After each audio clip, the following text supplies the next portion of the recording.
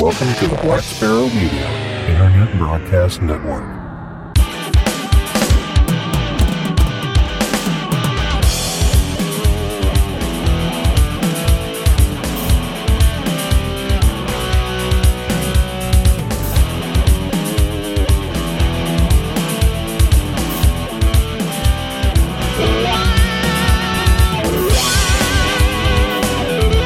You are listening to Linux in the Ham Shack. LHS is a podcast about Linux, open source, and amateur radio for everyone. Now here are your hosts, Russ, K52UX, Cheryl, W5MOO, and Bill, NE4RD. Well, hello everybody, and welcome. You have tuned in to episode number 349 of Linux in the Ham Shack, the most terrific amateur radio podcast on the internet. And tonight we have our deep dive episode, and tonight that deep dive is going to be sort of into the middle part of the pool, right when it goes from the shallow and there's that line and it sort of drops off really sharp before you get to the diving board side. That's where we're going to be at when we talk about Docker. And this came up because we had some questions come up about installing certain applications on Linux distributions in our Discord server. So we do technical support, on a certain limited basis, I guess. And there are lots of people hanging out in the Discord who have lots of different fields of expertise. So if you have questions, please join our Discord. The link is on the website, and it's also enunciated on Twitter fairly frequently and in our outro. So join us on the Discord. There's always somebody to talk to. There's like tech live streams going on all the time. It's just a pretty cool place to be. And we're trying to make it even cooler every day of the year. But right now we have a podcast to do. So let's go ahead and do it. And we'll introduce ourselves. I'm Russ, K5TUX. I'm Cheryl, W5MOO. And I'm Bill, NE4RD. So as I've said, episode number 349 is going to be all about Docker. And I'm just going to sit here and let Bill talk. Go ahead, Bill. Tell us about Docker. Don't fall into the deep end, whatever you do. You don't want to. You don't really want to do deep that out there. It does.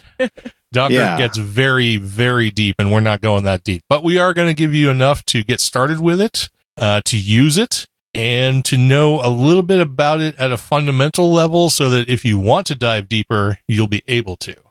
Yeah, and I'll go ahead and start by saying if you want to dive deeper, you might have a good opportunity to sign up for DockerCon that already occurred last week, but you can get all the content online if you just register, and you can just watch all the content from DockerCon.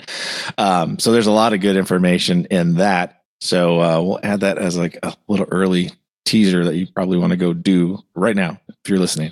There's also, I can't remember the YouTube channel that I found, but if you do a search for like Docker tutorial, it's like the first thing that comes up on YouTube, and they put a whole series of beginner Docker information all together in like a 2.5 hour tutorial. And if you just watch that thing through, you're going to feel like you know a lot about Docker. So that's why Russ is all educated now, right?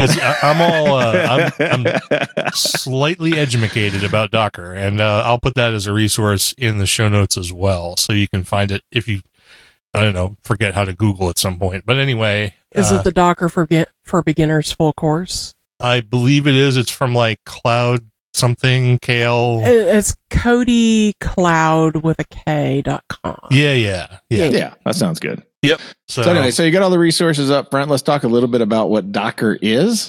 Docker is several components basically, but Docker is basically the Docker engine, and the Docker engine is an open source containerization technology for building and containerizing your applications. Docker engine acts as a client server application with a server with a long running daemon process, Dockerd. APIs, which specify interfaces that the programs can use to talk to and instruct the Docker daemon, a command line interface client called Docker. And let's see, the CLI, the command line interface, uses Docker's API to control and interact with the Docker daemon through scripting or direct CLI commands, basically allowing you to work with the container in your local shell and also see what the container is doing and stuff like that. So why are we even talking about containers? Because Linux and the Ham Shack and all that stuff, just because it runs on Linux. Well, Docker runs just about on everything. Docker is cross-platform. And we should also point out here before we go too much further that we're going to be talking, I'm pretty sure, specifically about the community edition of Docker, which is the free one.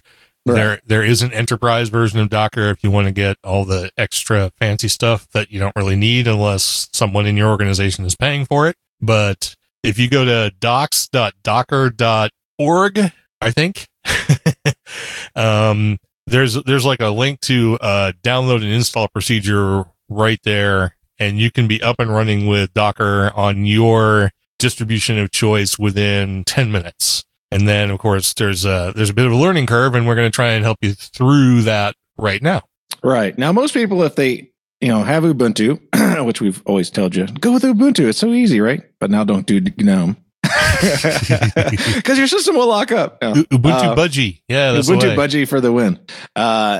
So if you happen to go into your console and you did a sudo apt install Docker, you would see probably two options if you're running Focal Fossa or whatever it is. You would probably see one that's called docker.io and one that's out of a snap just called Docker. And it would say, hey, which one do you want to install? I see two here because you used apt instead of apt-get. If you did apt-get, then it probably would have tried to just install the snap. But I don't know that. Anyway, either way, you don't want any of those. You do want to go to the docker.com website, and you actually want to install using the instructions there. So if you're in Ubuntu, it has you add the repository, very similar to how you would add a PPA to your system. And they maintain the builds for your system. And they have builds for, like for Ubuntu, they have it for, 64-bit. They have it for ARM 64, PowerPC, believe it or not, 64, and S320. So they have all those builds. They also have instructions for Fedora. I think they're up to Fedora Core 31. They normally are a little slow keeping up with that. I know I was well into a month or two in Fedora Core 31 before they finally had working builds on that. Not quite sure what the disconnect is there. Debian, they have same thing for, obviously for Ubuntu, it's very similar. And what else? They also have binaries. If you just want to download the binaries and run them, you can do that too. If you're running Mac or Windows, obviously you can install, with a package file or, an MSI or whatever they have downloadable for those operating systems. Let's see, more Docker stuff here. For Mac and Windows, not like this is a Mac and Windows show, but you do get a little desktop thingy called Docker Desktop. It's kind of interesting. It exposes a lot of what a desktop user would want to use. So we're not really going to go over that. We did put a bunch of information in the show notes from it, and it's all from the website, so you can just go in there and look at that. It even allows you to kind of step into the scary realm of Kubernetes and stuff like that, which is a whole nother thing. But so why would you use Docker? So, if you know anything about Docker or you know anything about containerization, you're kind of thinking, okay, so this is a containerized operating system. And what is that? What good is that? It'll run a web service. It'll run a database. Why would I, as a ham radio guy, even need it? Well, a little while ago, I don't know if you remember, but when I was running Solus, I tried some various things with Docker, including running GUI apps through Docker, basically allowing my local Windows, X Windows, to show the window from the container. And the first one I tried was Skype. And I used it while we were still using Skype for doing recording, and it worked fine. Although the video was a little weird. It was definitely downscaled a little bit through that. But that was like my first jump into using Docker as more of an application container for a GUI app inside of your distribution. And it can simplify things, especially when you run into issues like one of our listeners did. I'm just going to scroll back in the chat room so I can remember his call sign. KN4IIY, Eric, was trying to get the latest version of Chirp running on his system. And we noticed that, it still has a bunch of crappy Python 2 in it, and they haven't updated to Python 3. So getting it to run happily inside of 2004 is probably not recommended, because you do not want to put a bunch of Python 2 stuff on there. Plus, the build stuff is not really set up with the right requirements, not requirements, dependencies to allow you to easily install it. And then if you go to actually downloading or getting the Git package out of there and trying to compile it yourself, or run it with the Python executables, you all of a sudden run into the same problem. It's like, oh, I'm running Python 3 and I can't find this module. So you go and you pip install that module, and all of a sudden, it still doesn't work. Oh, because they put a Python 3 module instead of Python 2 module. Well, instead of going through all of that mess, I happened to realize that they had Docker Chirp, which had all the information in order for you to run this GUI app in a Docker container. And it literally took me like 2 or 3 minutes. I did install the docker.io because I didn't even think about it. I just went and installed it, and I cloned the Docker Chirp directory.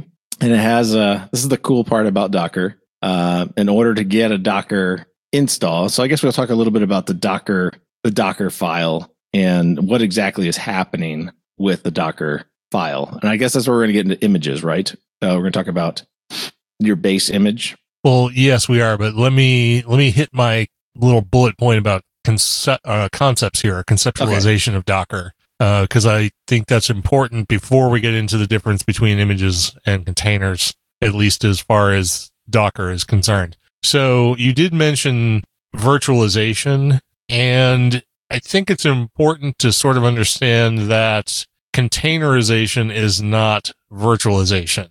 There's actually a very specific difference in that virtualization contains an entire operating system.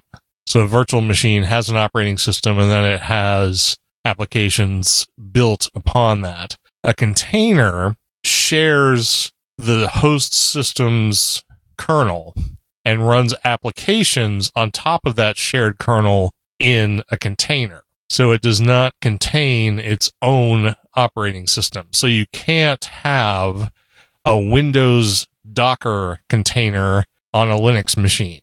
That's not possible. Because the container is using your host system's kernel. So that's important. And the reason that's important is because it makes containers very, very lightweight and very fast, because there's no overhead from a hypervisor and an additional operating system that you need to run the whole thing. So that being said, what a container is something that runs a specific application or a specific procedure and then exits. Now, that application could be something like Node.js, which spins up a web server, so the container will continue to run until something happens to that web service. But the idea being that the container is only alive as long as the thing the container was designed to do is doing it. As soon as it exits, whether gracefully or not, the container goes away. So there's, of course, a lot more to all of this, and we're going to hopefully get to all of that. But I did want to stress the difference between a container and a virtual machine, because they are very different things.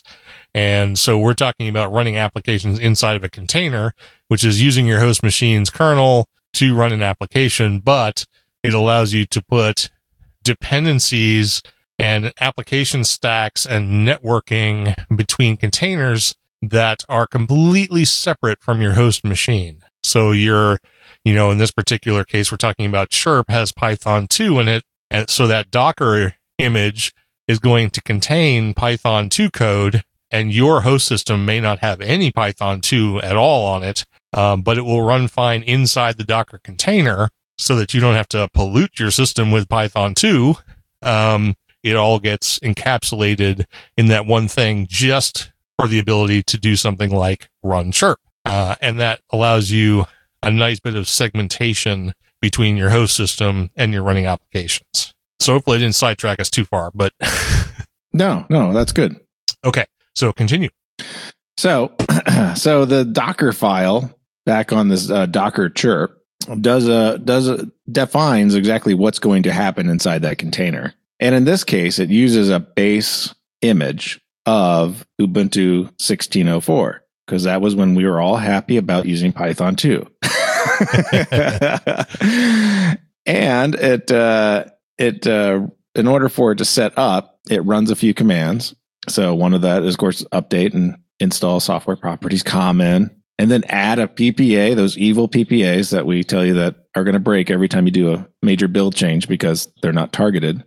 And that's the problem here, is that this particular PPA does not have a target for focal. In fact, they do have a target, but they're not building any files because of their, if you look at their integration or their continuous integration server or whatever, it's showing failed build for all the focals. So it runs the apt repository PPA, update, install the chirp daily, clean, gets rid of all the garbage in it, and then it executes a single command of running user bin chirp w, which then would execute the actual window. So that is the whole Docker file that it contains. Now, what's really cool about these Docker images is once you have an image downloaded, you don't have to download it again. And any changes you make to an image, like running commands against it, adds just a small image attached to that image. Now, you might want to correct me if I'm wrong here. The way I understood it is it's not another image, it's another layer on the image. The image kind of wraps it, right? Right. It actually stacks on top, basically. So you have like I can't remember if it's JSON or YAML. I assume it's JSON. No, well, it's neither of those. It's that sort of Docker syntax. Yeah. That has like, what's the thing? It's like it'll say like from Ubuntu, which means start with the Ubuntu image. Mm-hmm. And then it'll do things like apt update, apt install, Python, blah, blah, blah, blah, blah. And then it will do that. And this is all happening inside of that Docker image. And then you can add to that. You can put your own stuff in there, like you can have it do something else, add more packages, whatever you want. And all that does is it layers on top of that whatever you add to it, and that rolls that all into that Docker image. And then when you run Docker run the name of that image, that's when you get a container. And that container does the thing that you told it to execute. In this case, we're talking specifically about running chirp. And then it will run chirp and you'll get, the chirp GUI or whatever. Yes. It'll pop right up. Yep. But the nice part is like, as you make these step changes, each run command and stuff like that is kind of a separate piece to it. And those pieces you can actually, if you build something else, let's say you were building a Docker file for another application, let's say CQR log or something like that. You could basically continue to use the same Docker file and just keep adding to it to create this new Docker container that you don't have to re-download the setup. You don't have to re-download the Ubuntu 16.04. You don't have to re-download the instructions of the update because you already have all that stuff. It knows what that actually is. It keeps that stored so it doesn't have to redo stuff. So this is why people like using Docker for major deploys and stuff like that, because it keeps all the components there. So they're already there. If they're already ran once on that system, it's available instantly. And this is why places that do like a lot of Docker stuff, you say, oh, you want to spin up a Ubuntu box. They can do it in seconds because it's already there. They already have an image built up with it already updated to today. And all they have to do is add one more thing, which is setting your root password and shipping you off to your own little area. So Docker is really, really cool. Just in the fact that you could do a lot of interesting stuff server wise and deployment wise and stuff like that. But what I find is really cool is that you can use it as well to sort of behave like a containerized application, like a snap or like I say, an app image or something like that, that really doesn't touch the system except for on those layers that it only needs to touch. So it doesn't pollute your system with having to add PPAs to your base system. So you'd have this PPA from Docker, from Chirp, that is just purely in that container. It doesn't affect your system, which is clean. Very, very, very clean.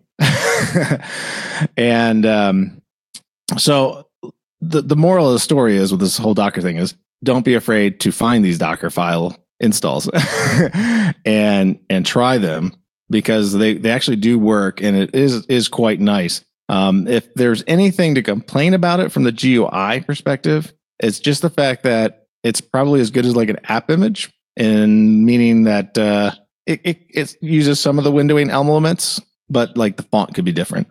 So it might not maintain the system font, but it's just purely cosmetic. So I don't know if you can scroll back into the chat room and see my screenshot. It's not really my font, but it is the right windowing stuff.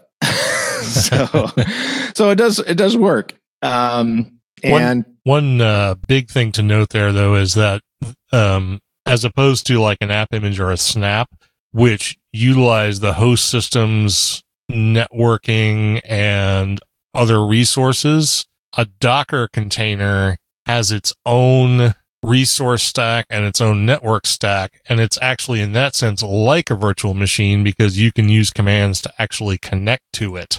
So in other words, if you have an Ubuntu Docker that's running something, you can use a Docker command to actually get into that Ubuntu instance, and it will be just like you connected to an Ubuntu machine, an Ubuntu virtual machine, except that Ubuntu virtual machine's kernel is actually your host machine's kernel, and it's just set up an entirely different environment with a different network stack and all of that. But it's just like being in a different machine, but it's so much lighter weight than a virtual machine with a hypervisor and all that. And a snap and an app image just rolls package and application dependencies into a build, but it doesn't create that virtual environment with those additional stacks and stuff.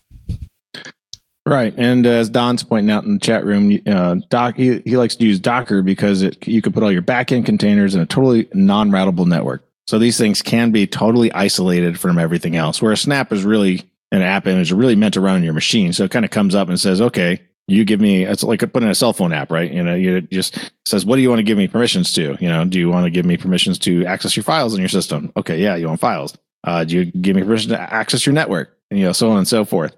So that's kind of like how the snaps work. And app image is basically the same way. And I guess Flatpaks would also be very similar in that fashion. Yep. Let's see what else here. Okay, so let's go back to the notes now that we've kind of gone out the door to the simplicity side. What else is there?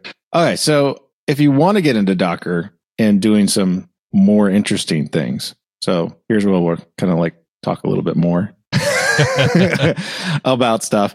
And I've used this as well. So let's say you want to do something a little more interesting instead of just run a single thing. Let's say your thing, your service or whatever you're trying to bring up needed both a database and a GUI, or database and a web server or something like that. Like you wanted to spin up a little website with a database all together. Well, a great way to do it is Docker Compose, and this is something you can install from the repo. This is just sudo apt install docker-compose. And what this is a Compose is a tool for defining and running multi-container Docker applications. With Compose, this is where your YAML file comes in. You use a YAML file to configure your application services. And then with a single command, you create and start all the services at once. This is really cool because you do Docker Compose up, and it comes right up. And I have used this for testing out many pieces of software, especially like CMSs and stuff like that. If you want to test like an already pre-configured CMS on your system, they have a Docker file that is set up to run with Docker Compose, and it's the bomb.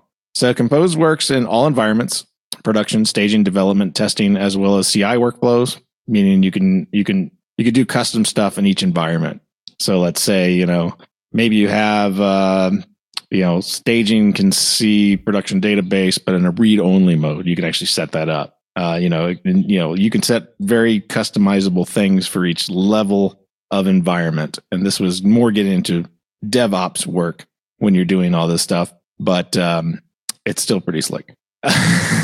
Using Compose is basically a 3-step process. You define the app's environment with a Docker file so it can be reproduced anywhere. You define the services that make up your app in the Docker Compose.yml so that they can be run together in an isolated environment. Nice part about it is this isolated environment connects these containers together so they natively can talk together. And then you run Docker Compose up to compose and start and run your entire app, like I said before. So that is another thing you can do with Docker, which is really nice. Again, for our purposes for this is really looking at launching some of these apps that you can't find a snap for, you can't find a PPA with a target for, but you can find a Docker file. And I'll tell you another app you can find a Docker file for that I just found a little while ago is SDR Angel. So there's another one. If you don't want to compile it yourself, there is a Docker image for it. So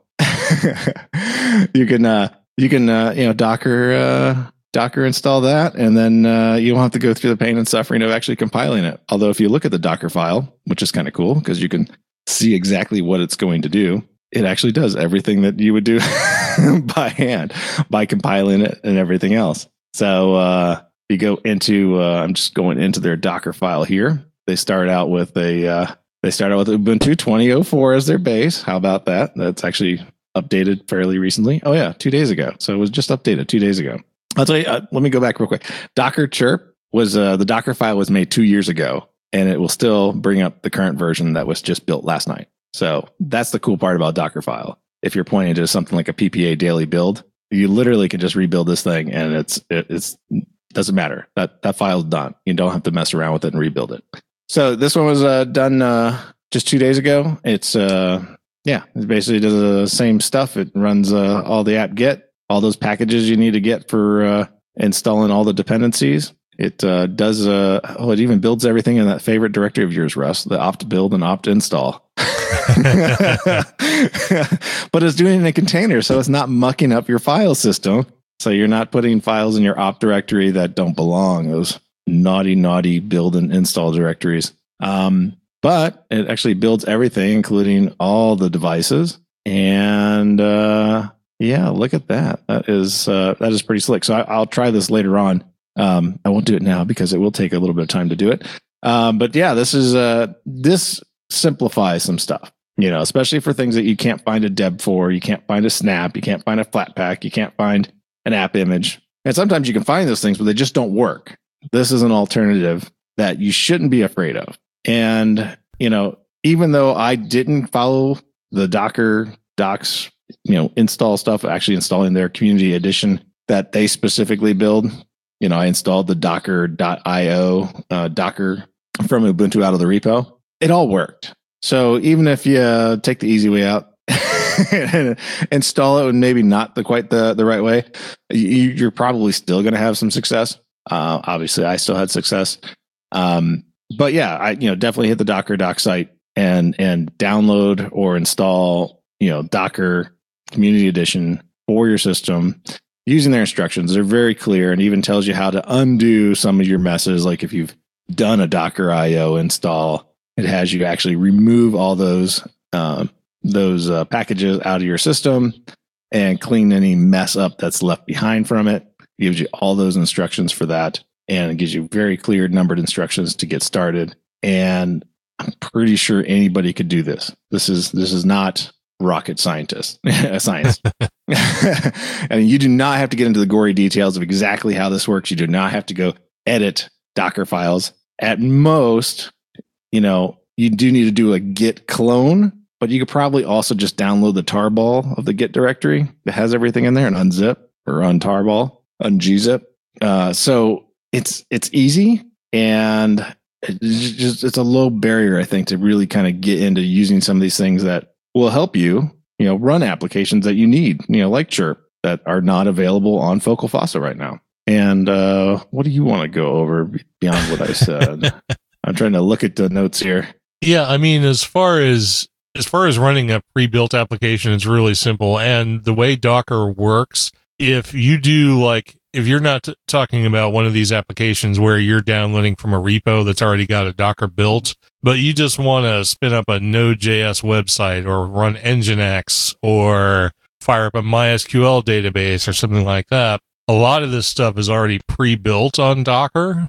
And the way Docker works is if you have the CE edition built on your machine and you say Docker run MySQL to start up a MySQL instance, if you don't have it on your system, it will go to Docker, download it, and run it automatically. You don't have to do anything about it. And you can also do that for anything else. There are specific user directories that are hosted on Docker as well, sort of like GitLab and GitHub are, but for Docker instances. Those are all accessible, automatically if you specify them. They're sort of specified like a PPA with like a username / whatever the Docker image is. And all of that stuff will download, build the image and run the container automatically just by using the Docker run command. So that's really simple. I did put in here some basic Docker commands that might be useful just for people to play around with. Docker run, like I said, just will run an image. We'll run a Docker image and create a container. If you want to find out what Docker containers are running on your system, you can just use Docker PS. Because, like, for example, when you run that chirp Docker, if you want to see if it's actually running, you can use Docker PS and it will show you. That will show you the ones that are actually running currently. You can use PS-A to show you the ones that are currently running and the ones that have run, because the containers that have terminated are still on the system. So they're not taking up resources or anything, but you can see a history of what's been run. If you want to remove one of those terminated Dockers, you can use Docker RM. That's pretty straightforward. You use Docker RM in the name of the Docker container. Docker images will show you all of the images that have been installed on your machine. So if you install that one for Chirp, then when you do Docker images, you'll get a list and that one will show up there.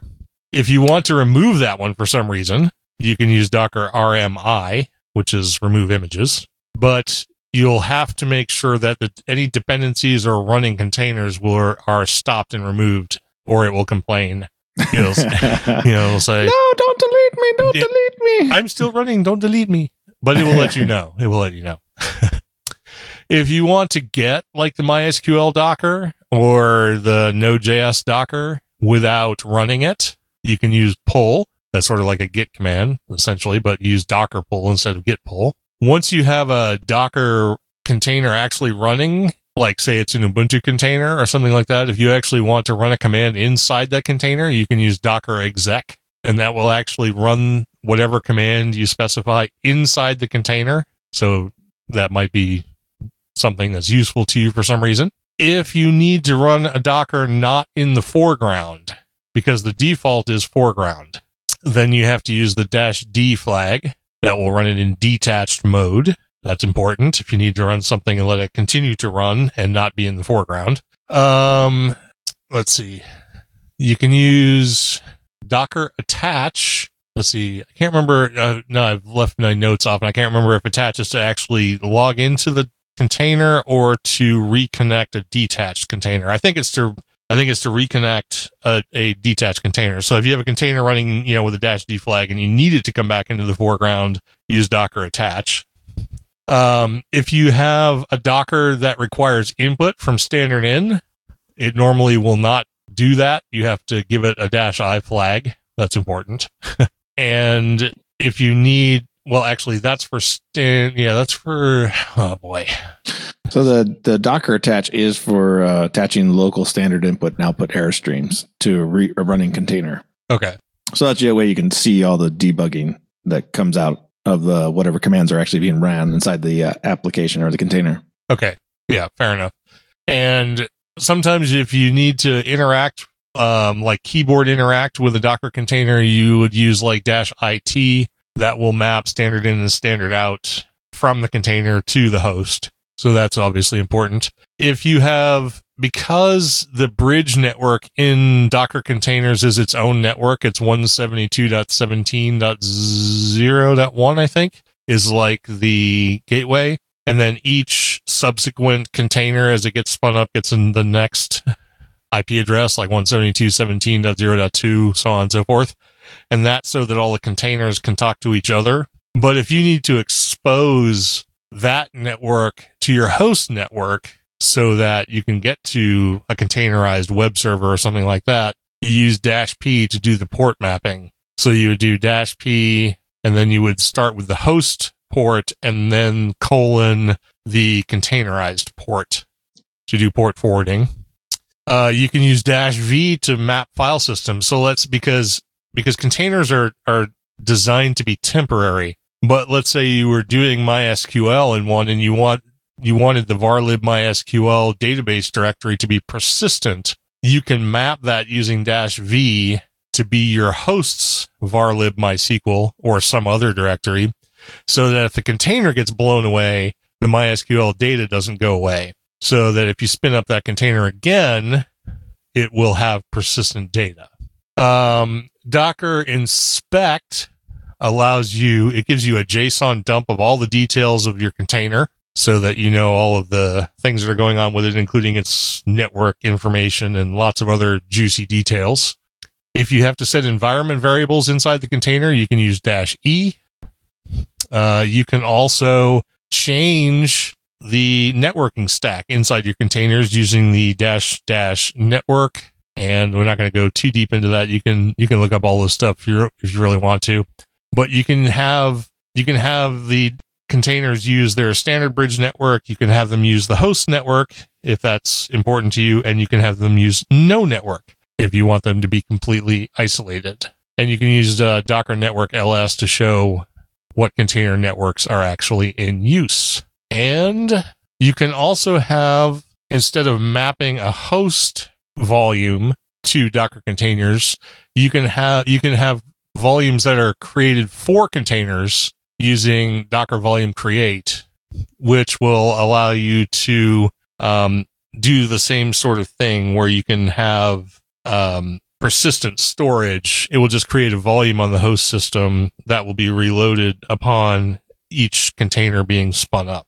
I think that's all I had. You can get way deep into this, but those are some basic things you can do with Docker specifically. Like if you wanted to create your own Docker application stack, and you can actually use like Docker run with multiple instances and Docker build to create a multi-container application stack without going through the process of using Compose or Composer. But Composer sort of makes things ultimately easier if you're really getting into the development platform and wanting to spin this stuff up and just make it a one click or one command thing to get everything set up and running. Yeah, and then you get into Kubernetes and you can spin up like multiple containers. We're not talking about Kubernetes. You can have it grow and shrink as needed.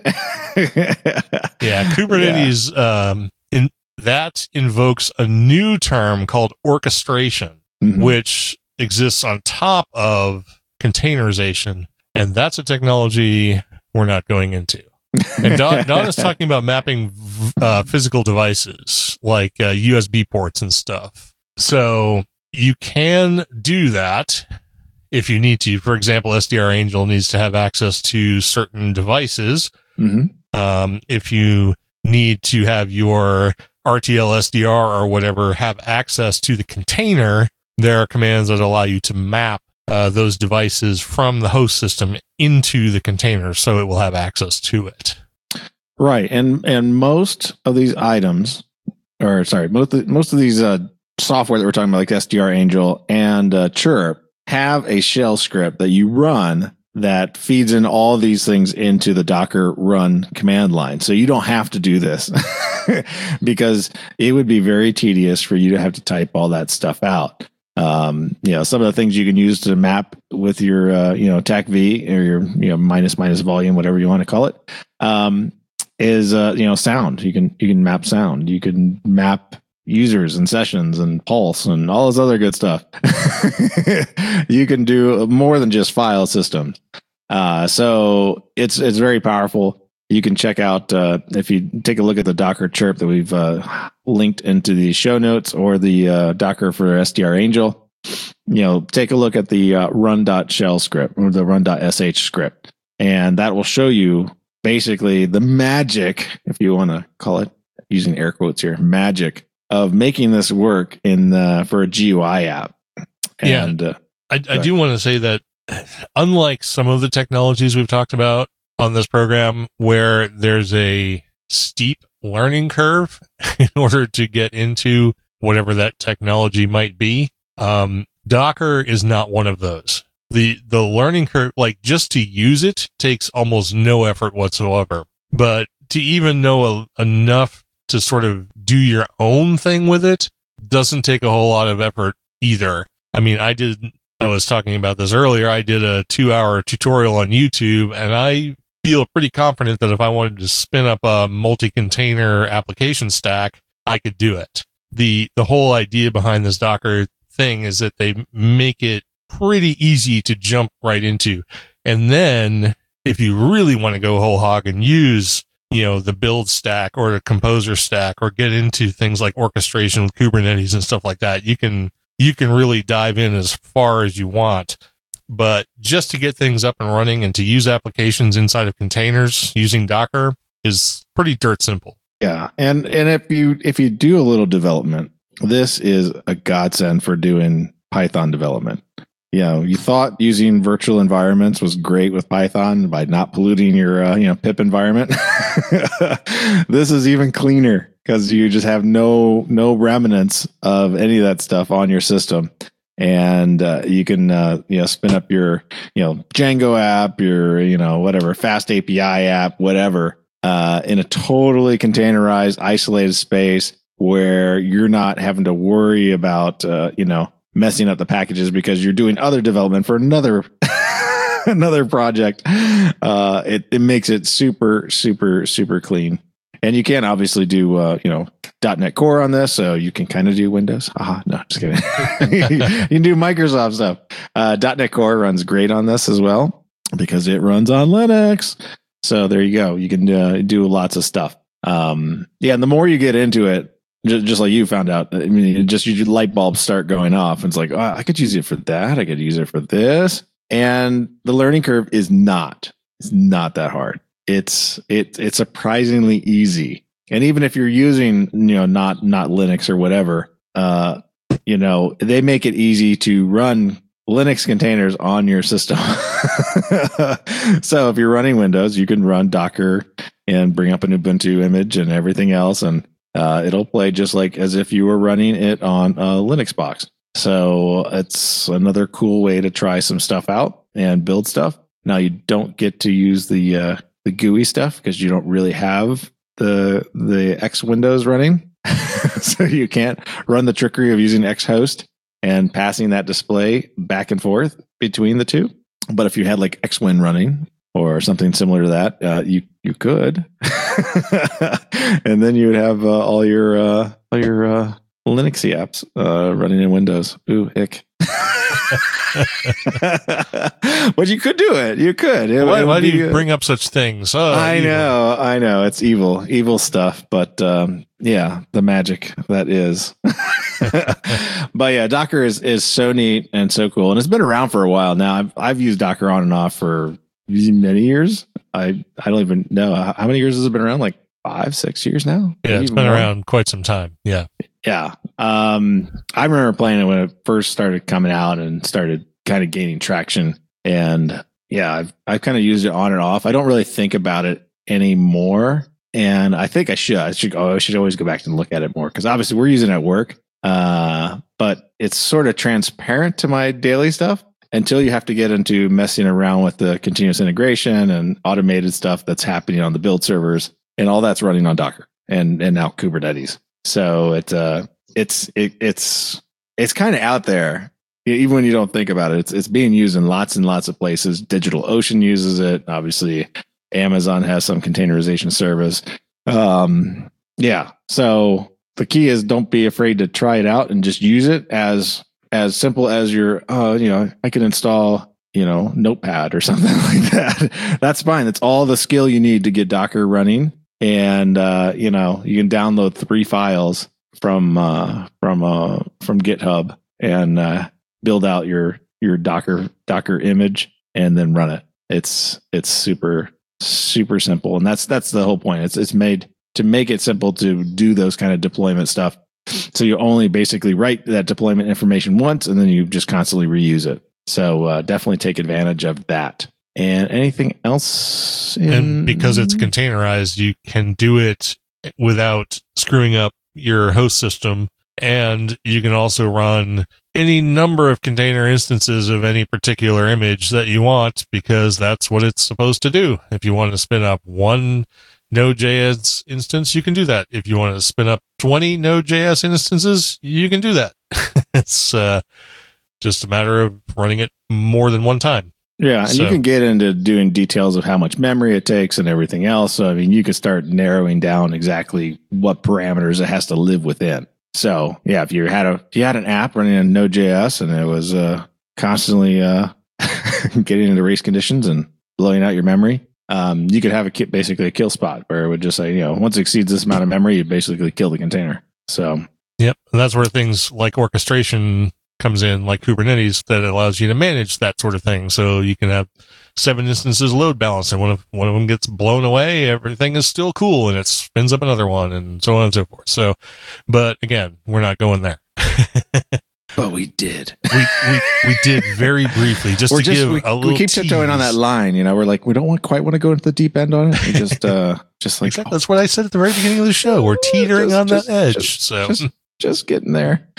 And especially right now with like we mentioned at the very beginning, all these online conferences and everything else. There's a ton of information out there that's free. Go get it, consume it all. I'm still, like I said, going through all the DockerCon stuff. I watched a couple of them yesterday, and as soon as I have some more time, I'm going to watch some more just to kind of see what's coming out, what's new, what people are using. And, like here they have build and deploy multi-container applications to Amazon Web Services. So if you like paying the Amazon bill, which I don't, you could do that. GitOps in a regular sector. Let's see what else they have here. COVID-19. How about that? How to build and run Node apps with Docker and Compose. There you go. You can go and watch that. So yeah, lots of stuff out there. Endless resources on Docker for sure. Yeah, it's been out for a while, and there's tons of information on it, way more than we could ever even touch. But yeah, I just wanted to convey that you can use it and not be afraid to use it, or not think it's that complicated that it's going to mess up my system, whatever. No, it's not. It's very simple. It's very lightweight. It doesn't impact your system. You'll totally forget that you have Dockerd running. And I don't even know how much memory it's taking for my system. Let's see if I can even find Dockerd here. Let's just get rid of that. Let's see if we can find it. Nope. Docker, where are you at? Oh, it's so small. I can't even find it. How about that? Maybe it's not a hypervisor. That's for sure. Yeah. It's tiny, and yeah. It's tiny. Keep telling us how tiny it is, Bill. It's so tiny, I can't even find how much memory it's using. I'm so sorry. I was trying to sort by it, but I can't find the stupid command. Oh, there it is. Okay. God, I hate this stuff. All right, so I'm going down. Give me a second. You speak about something else while I'm looking for my... While you're trying to find your Docker? I had to go through the 5 million Chromes. Thank you, Chrome, for putting 5 million tabs up and running. I thought Chrome came up as like EXE or something, or using HTOP or... Yeah, so it's opt/opt. Yeah. Well, anyway, it's so small you don't even have to worry about it. But... Yeah, that's good. Yeah. So your system will never know it's running. That's the only important thing you need to know. So anyway, I think we've tried to make the point that Docker is something that anyone can use and probably should use, especially if there's a Docker out there. I mean, for whatever application it is you're trying to use, especially if there's not something in the repo, or the PPA is broken, or, whatever issue there might be out there. See if you can find a Docker for it, because, they're really easy to use. They separate resources. They're safe. And the learning curve is pretty shallow. So. Okay, Docker D is running 1.5 gig, so it's not tiny. It's pretty tiny. On this system, it's tiny because I got 32 gigs of RAM. So that seems like a lot, actually, just for Docker D to be running. I can look on my system. I just brought up that image, so it probably just ballooned up because I was running the chirp thing in it. So. All right, let me see how big it is on mine. You can talk about something while I try and find Docker D on Let's see how long it takes him to find it. Okay. Let's talk about, okay, right here, 0.8. What is that? 0.8%? How do I find out what, like, I'm using HTOP? We can do the maths. I want to do the math. How much memory do you have? 0.8%. I have, I don't know, how much memory is in this machine? That's asking too much now. I know. Now we're getting into the hard stuff. 8 gigs. So that's not much then. That's pretty small. This is 1% would be like 800 megs. Yeah. So 0.8% of 8 gigs is not much. Tiny. Yeah. Yeah. So yours is really tiny, but you probably didn't just run a chirp instance on yours. No, I did not do that. I'm just getting ready to do the SDR Angel one too, to see how that works out. But yeah, if there's are we getting more questions in the chat room? I don't really see anything new popping up there.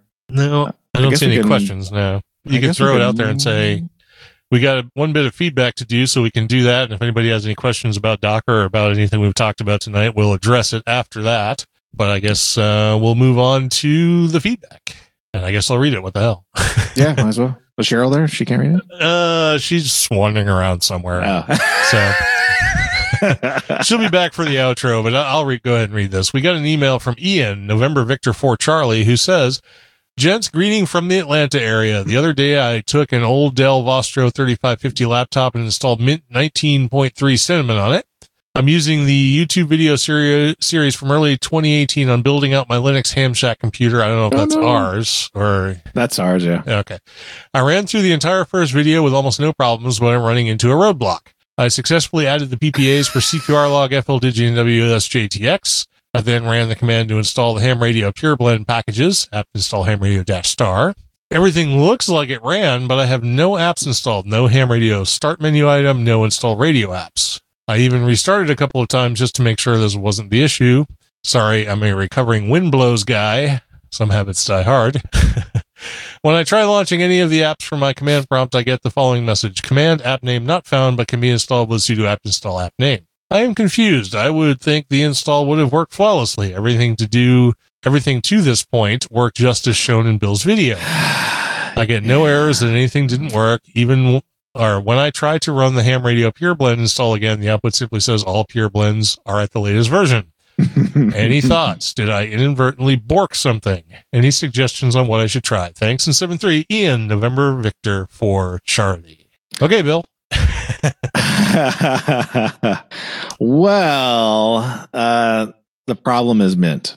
And for some reason, this has been my experience on Mint, this is why I never even show Mint or display stuff working on Mint, is that the Pure Blend, the meta packages do not work. Like literally, if you say install ham radio -all, it'll install a package name ham radio -all that really is nothing. And it'll say, I installed it. Oh, I want ham radio -satellite. Yeah, sure. It'll do that ham radio -star, and it'll get the satellite and all those top level packages. But it actually does not process the meta packages, and I do not know why. And I don't know if I want to find out why. But maybe I'll download Mint 19.3. I think that's the latest, and take a look at it and see if I can come up with some instructions for Mint users. And this is the one thing with Mint that I hate. And well, there's probably more things, but you're not the first user that had come into this problem with Mint. Roy, I can't remember his call sign, but he stopped and saw us at Hamvention a few times and has sent me numerous emails over the years here. And it's a great guy. He was a Mint user too, and I talked him out of it. Because he was having these there's like nuances, a little bit of like this and that. And, as soon as you start diving into stuff that is maybe not totally just, installing stuff directly out of the software center, the GUI software center and stuff like that, I think like some of the stuff is neutered a bit on Mint, and I'm not sure why. I'm sure you can find out in the forums and stuff like that on the Mint forums. But I'll take that as homework, and I will look at Mint and see if I can unhate it enough to get instructions on how to get forward. But I would back all those PPAs out. I would not use the PPAs, only because like WSJTX, even though it will run, is probably old because the WSJTX Next PPA was really only relevant at the time. By PPA, do you mean meta package? No, the PPAs, because there's part of that. That's part of the instructions in that set was install the PPAs for CQR log. Oh, right. Yes. WSJTX, just because they were better, but that's not the case since about 1910. So yeah, it's unfortunate that I used the old version, but that's what we had when I made those videos. And I know I have the new videos and I haven't put them out yet. So then as soon as I do that, I'll edit the other video, say, hey, go see that video. See the updated video. Don't look at this nasty old one that I ran on something that is totally irrelevant now. Thank you, Ubuntu. But yeah, install Ubuntu Budgie, right? That's what we're recommending now because it won't goof up. It won't mess up your system and lock up your computer. That's right. Yeah, at least for the few computers that we've ran into that problem with. Yeah, it runs great. But yeah, I'll take a look at Mint. I really think it's a Mint thing that's going on there. The instructions mostly would get you most of the way there, except for the PPAs. Like I said, there's newer packages in the repo that are better now, and I feel fairly confident installing them right out of the repo, at least for 2004. I haven't looked at the package builds out of Mint to see exactly where those are at, but I'm assuming that it should be using Focal if it's the newest. If it's still running on 1804's build of Ubuntu, because they use the Ubuntu, don't they, for Mint? It's not Debian straight, right? It used to be Debian, but I think it's Ubuntu now, or it has been for some time. Yeah. Okay. I think so. I honestly, I'm on the Mintcast Discord, so I'm going to have some questions for them. All right. So yeah, read the release notes. Cinnamon. Is that what he installed? Cinnamon. Okay, so it's based on 1804. So it is older, and I would not recommend running Mint at all because the 1804 repos are garbage. Yeah. No, just not. Ubuntu Budgie. Do it. Ubuntu Budgie 2004. Download it. You will be happy. And then follow the new videos instructions, which are not out yet. Forthcoming. Forthcoming. Join our Discord. I'm on all the time. So literally I will answer back. Just start making noise in the general channel and I will answer back because it rings my phone. It rings everything. So and I'm up. I'm up most hours of the day. So yeah, feel free to tag me into Discord and I will help you through that process. But yeah, you definitely want to not use Mint because it's on 1804. It's a little dated, I think. All right. Well, I think that's a reasonable answer to that query, and hopefully we can help Ian out more if he needs it. Primarily starting with a different operating system. But if it gets past that point, hit us up absolutely in the Discord or email or anywhere else, and we will do our best to make your Ham Shack experience the best it can be. So with that, we have come down to the end of the show. We've beat Docker to death. There are no additional questions in the chat room. So this is good, I guess. But that means episode number 349 must come to an end. But before we close the show, we should go ahead and mention the folks who are in the chat with us tonight. We had Dan, KF5TQN. We had Don, KC9ZMY. Another Don, KB2YSI. We had Tony, K4XSS, which is his new call. His new call sign, yes. He used to be KM4HSD, but now he's never going to work on CW. I'll just tell you that right now. It's too ditzy. It's too ditzy at the end there. Just a little bit like Tony, actually. Yeah. So we also had Ted, WA0EIR, and Darren, VK6EK. So thanks everybody for tuning into the show tonight. We appreciate everybody being here and filling us up with information while we're sitting here doing the podcast. And I don't think we can talk too much more about stuff, so let's go ahead and wrap this up. This has been our deep dive episode number 349 of Linux in the Ham Shack, and we'll catch you next Monday when we do it all again. I'm Russ, K5TUX. Cheryl is wandering about the building somewhere, so I'll say goodbye from her, W5MOO. And I'm Bill, NE4RD 73.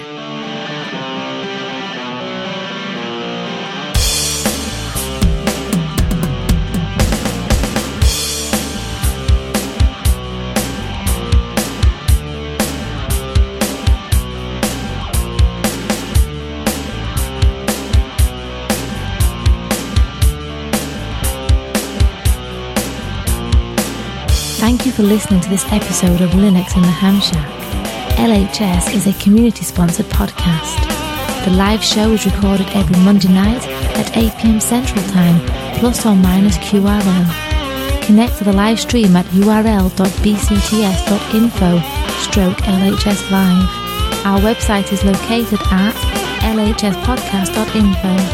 You can support the podcast by visiting the LHS Patreon page at patreon.com/LHS podcast, or by using the contribute link on the homepage. Get in touch via social media. We have a presence on Discord, Facebook, IRC, Twitter, and YouTube. Our IRC channel is #LHS podcast on the Freenode network, and the Discord invite link is url.bcts.info/Discord. You can also drop us an email at info@lhspodcast.info or leave us a voicemail at 1-909-LHS-SHOW. That's 1-909-547-7469. Visit the online LHS merchandise store at shop.lhspodcast.info for fun and fashionable show-themed merchandise. Become an ambassador and represent LHS at a local Linux convention or Hamfest. Email ambassadors@lhspodcast.info for more information, or visit the homepage for details.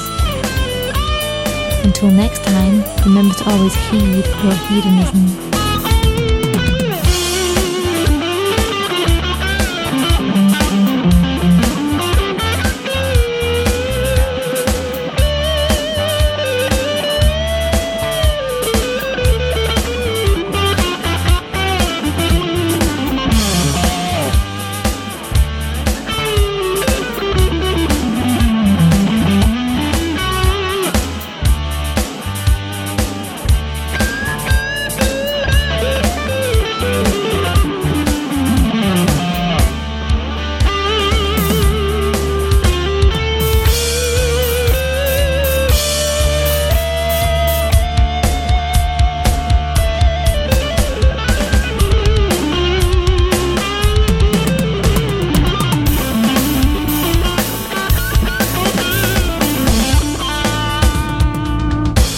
Linux in the Ham Shack and the Linux in the Ham Shack logo are released under a Creative Commons Attribution Non-Commercial No Derivatives 4.0 International License.